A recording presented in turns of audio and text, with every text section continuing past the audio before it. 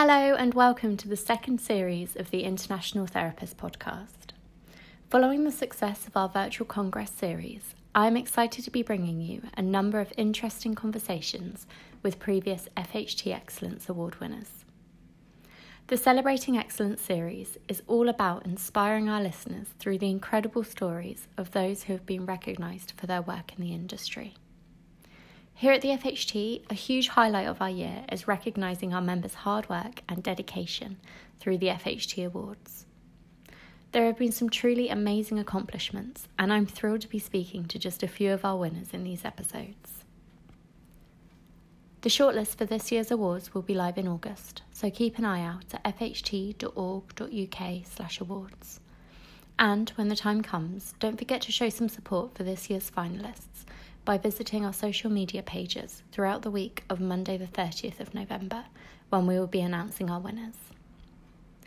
I'm your host, Leanne Shu, Deputy Editor of International Therapist magazine, and today I'll be having a conversation with the owner of Karma Beauty and Boutique and winner of 2020 FHT Beauty Therapist of the Year, Stephanie Chater. After initially qualifying in 2012, Stephanie started her career as a mobile beautician, but with an ever-growing client base, decided to take the plunge in the summer of 2015 and open her own salon at just 19 years of age. Since then, Karma Beauty has moved to bigger premises on 2 occasions and currently boasts 4 treatment rooms, 4 pedicure stations and 4 nail desks, receiving the 2018 Best Holistic Beauty Salon in Essex Award as part of the Alternative Medicine and Holistic Health Awards. Throughout the pandemic, she has supported her clients via social media, while the team wait to treat them again in person. She has also enhanced her business through a second initiative, Karma Boutique, which sells clothing and household accessories online. Steph's life mantra reflects her business. It's karma. Whatever you put into the world will give you back. Welcome to the podcast, Steph. Thank you so much for joining us today. You're welcome. Thanks for having me. So I wanted to start, if that's okay, when I was reading through your nomination, it really struck me how young you were when you built everything. And I just wondered if you could run me through your drivers and your motivation, where it all started. So when I left school, I was actually training to be a social worker.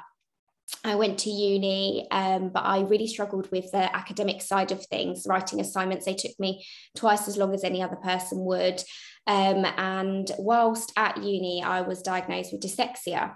So I struggled a fair bit with making sure that my writing was all good in the assignments, etc. And I was advised to take a year out to go and do like a literacy course or something like that to then continue with my degree.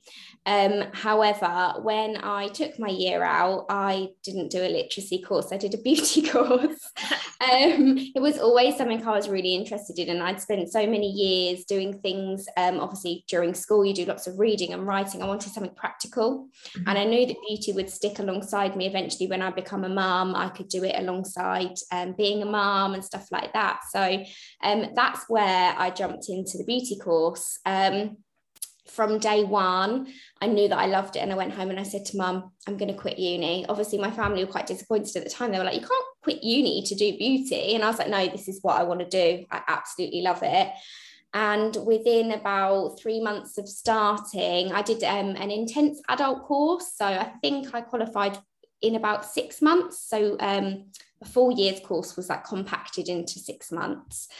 And within about 3 months of starting, I started to do like friends and family for case studies and stuff. And I just thought, you know what, I'm really good at this. I need to continue it. And that's when my dad converted his garage into a beauty room for me, and Karma Beauty started. Oh my gosh. Wow. So I suppose that support as well must have like really helped you along, you know, make your decision and push things forward. Definitely. And living in such a small community, I had so many like, I knew a lot of people because I've lived here since I was little, and I had such good support with clients from day one. People would come into the college to be my case studies, and then when I eventually qualified with my level 2, I ran my business alongside training to be level 3 qualified. And yeah, the support here was just incredible from my mum's friends. Like, I even had like my dad's friends coming and having back massages while I was training in massage. Everyone let me practice on them, so it was really good. It's lovely to have that support.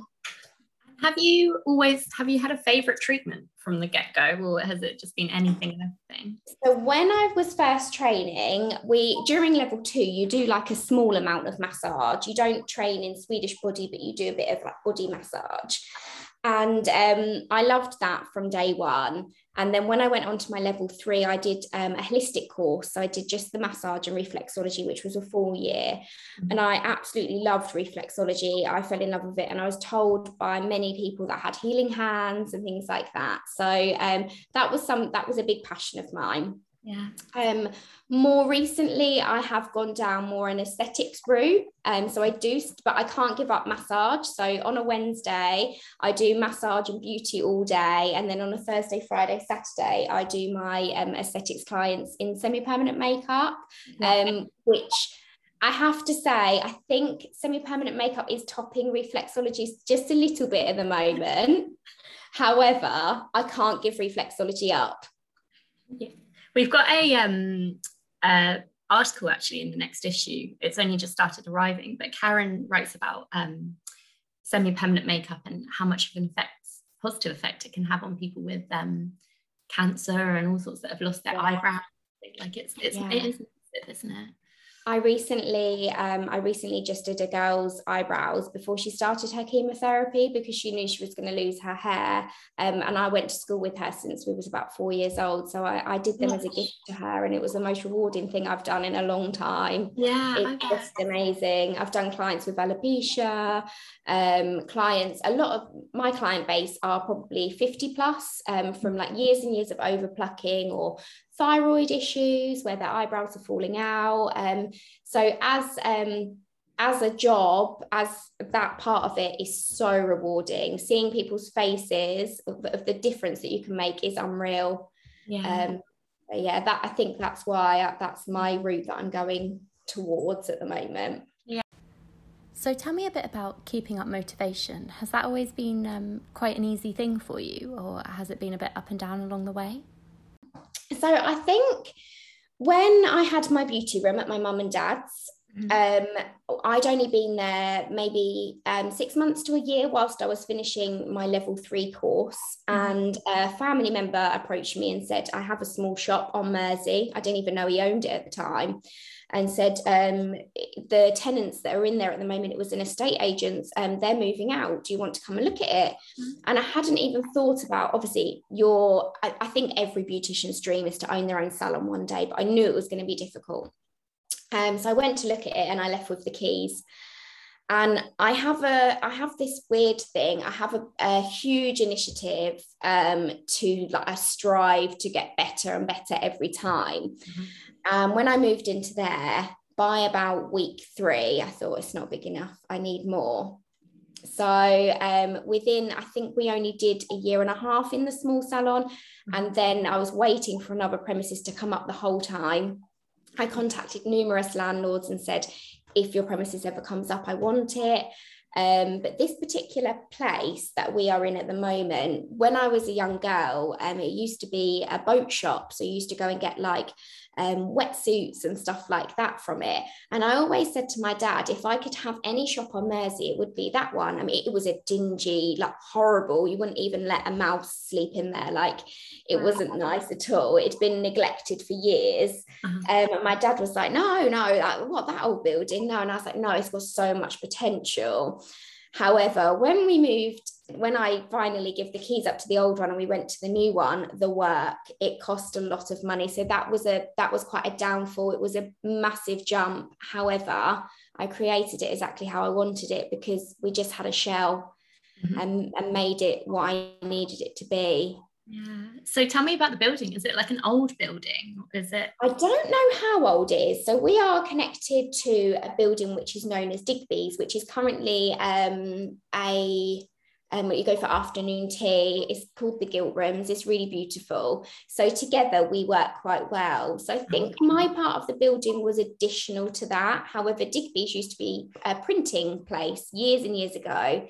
And anyone you speak to will be, oh yeah, you're near Digby's. It's like a big part of Mersey. So I'm not too sure about my part of it. I think mine was built on at a later date.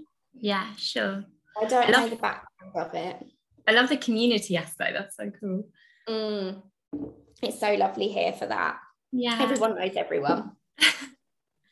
So nominating yourself for the award and that process, I say nominating yourself. Did someone else nominate you or did you nominate yourself? Yeah, so when I got the notification that I'd been put into like a round to go towards the judges, I get quite a lot of emails like, do you want to nominate yourself for an award? And I'd never pushed myself towards it before, but I didn't actually nominate myself. My receptionist did. So she had nominated me for this award, so I didn't even know until we got the email, which she dealt with my emails at the time, and she's unfortunately left now. But so she put me towards that award, and she said, you've been nominated. I was like, oh my God, who's nominated us? And she's like, me. So yeah, it was really lovely. It is so nice it was lovely for her to have done that for me as well. Yeah. And so I don't actually even know what she wrote. I don't know what paperwork she had to do that or anything. I've never read it. Oh, it was so lovely. You have to ask. I'm sure they'll be able to send it to you maybe, but yeah. So you must have quite a strong team. You must have quite a good relationship with your team. Tell me more about that. I do, yes. So at the moment we are a team of 4 girls. We age from, I think our youngest is 21 to 41, and we've got 4 newbies. So over lockdown we did lose a couple of staff, which was quite a big impact to a beauty industry, because people don't only invest in you as a salon, they invest in your staff. And they repeat customers. So we lost a couple of clients along the way when we lost staff, but we have managed to build them back up again. But all of the staff that have left, they have all gone to do different careers.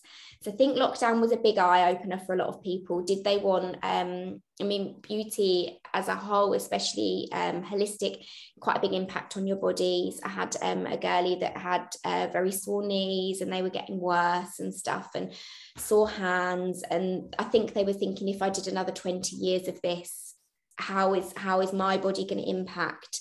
So they've gone to complete different careers. So that was quite a big eye-opener to going back in April, because we went back with 4 new members of staff, 4 old members of staff, and then we had to become a team again, which we have. I'm so thankful that everybody gets along, but it could have been a big spanner in the works if there was one person that rocks the boat.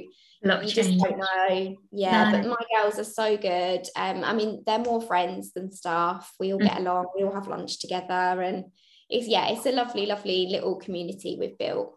Oh, that's fantastic. And they've all got different modalities, do they? Yeah, for sure. So I've got one of my girlies is very spiritual. So she does a lot of Indian head massage, reflexology massage. I've got one that predominantly loves doing eyelashes and nails. And we all have like a speciality, which is really lovely. And you don't always get that in a beauty salon. So if, for example, a lady was to come and say, oh, I've got really, really bad shoulders, I need a deep massage, we know who to send them to straight away, who specializes in that, which is good. Yeah, that is really, really good. So going back to the award and kind of winning the award, obviously this year things were a bit different, it not being in person. But how did you feel when you were shortlisted, and then when you were told you won? Did you do anything to celebrate, or? I think when we found out, we was in the height of lockdown, so I'm just trying to think back. It feels like quite a while ago. So much has happened since. When I got shortlisted for the award, I was obviously over the moon, but at not one point did I think I would win. I think I think when the list of people who were shortlisted came out, I went on like Instagram and found everyone else, and everyone had like a different part of them. So I was thinking, well, they do that differently to me, and their website looks different to mine, and I just really wasn't sure. And when I found out that I won, I was absolutely over the moon. I rang my mum, my nan, everyone. And I think, was it with you guys when you announced that you win, you have to like keep it in for a couple of days before the big announcement? And I'm like, I never kept the secret before. So it was lovely. I found it really difficult recording a video, because obviously we was in lockdown. I had to do it all myself. Sure, I couldn't do it with my partner because he would have just laughed at me the whole time. So to record my like thank you video was really difficult. I never knew how hard it was to put a video and like talk to yourself to say, oh, the outtakes are hilarious. I'll have to put them on Instagram one day. This year we should ask people to send us their outtakes and share it out. Yeah, you should do that. When the actual award came in the post, it's really funny. So it's a little wooden plaque. It's beautiful and it fits in with the salon perfectly. So we're very rustic. Yeah, everything in the salon is wooden. And I thought, did they like, because obviously the award changes every year, doesn't it? I was like, I've won the perfect year. Yeah. Did they know? And so I'm guessing you've got it in your like email and like shop, you've got that you're an award winner and things like that. Has that made a difference in terms of recognition, that kind of thing? I suppose it probably has, because since we went back to work in April, we essentially become a multi-award winning salon, because we've now got more than one award, and we're up for another award at the moment actually, which is good. For the whole salon, this one is not just myself. Sure. And so yeah, I suppose it has, because we are so busy. I can't even explain. We are turning customers down left, right and centre. We're currently looking for new staff. We just can't find anyone that is perfect at the moment. And yeah, we're just so busy, so busy. I can't thank Mersey enough for the support after what a horrendous year we've had being closed so long. It's amazing. That's fantastic. Tell me a little bit about the award that you've been nominated for as a salon. We are nominated for a Muddy Stilettos award. So we are up for Best Essex Beauty Salon of the Year, I believe.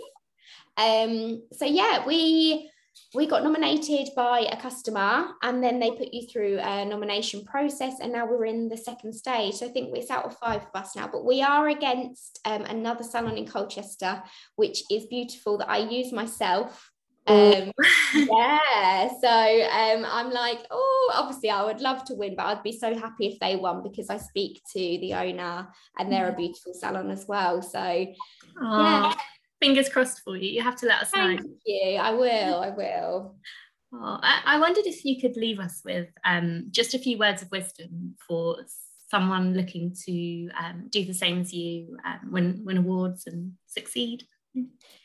I think you need to put yourself out there. So I've been in business for 8 years now, and I have never put myself through for an award. Obviously, my receptionist did this one, but you definitely need to throw yourself out there, apply for awards. And something that I have learned the last 6 months, which I would tell any other person in my situation, is to know that you're good. I always thought it's being big-headed to say, I'm really good at that, or I'm an expert in that, but we are. That's what we do. That we've done hundreds of hours of studying and whatever else. And yeah, to know that you're good and to strive to be better all the time, to become the best, and you'll do well. And to love what you do as well. You need to enjoy work every day. And if you don't enjoy work at the moment, then you need to be a beautician. I love that. If you don't know what you love, become a beauty therapist, everybody. Well, thank you so much for joining me on today's episode, Steph.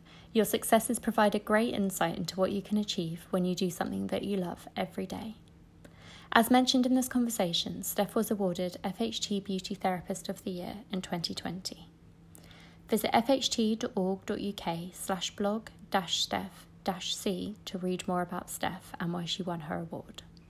For easy clicking, I'll also include a link in the bio of this episode.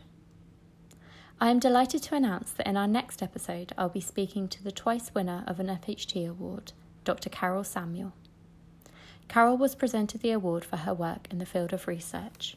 As part of her PhD, Carol carried out research into the effects of reflexology on acute pain.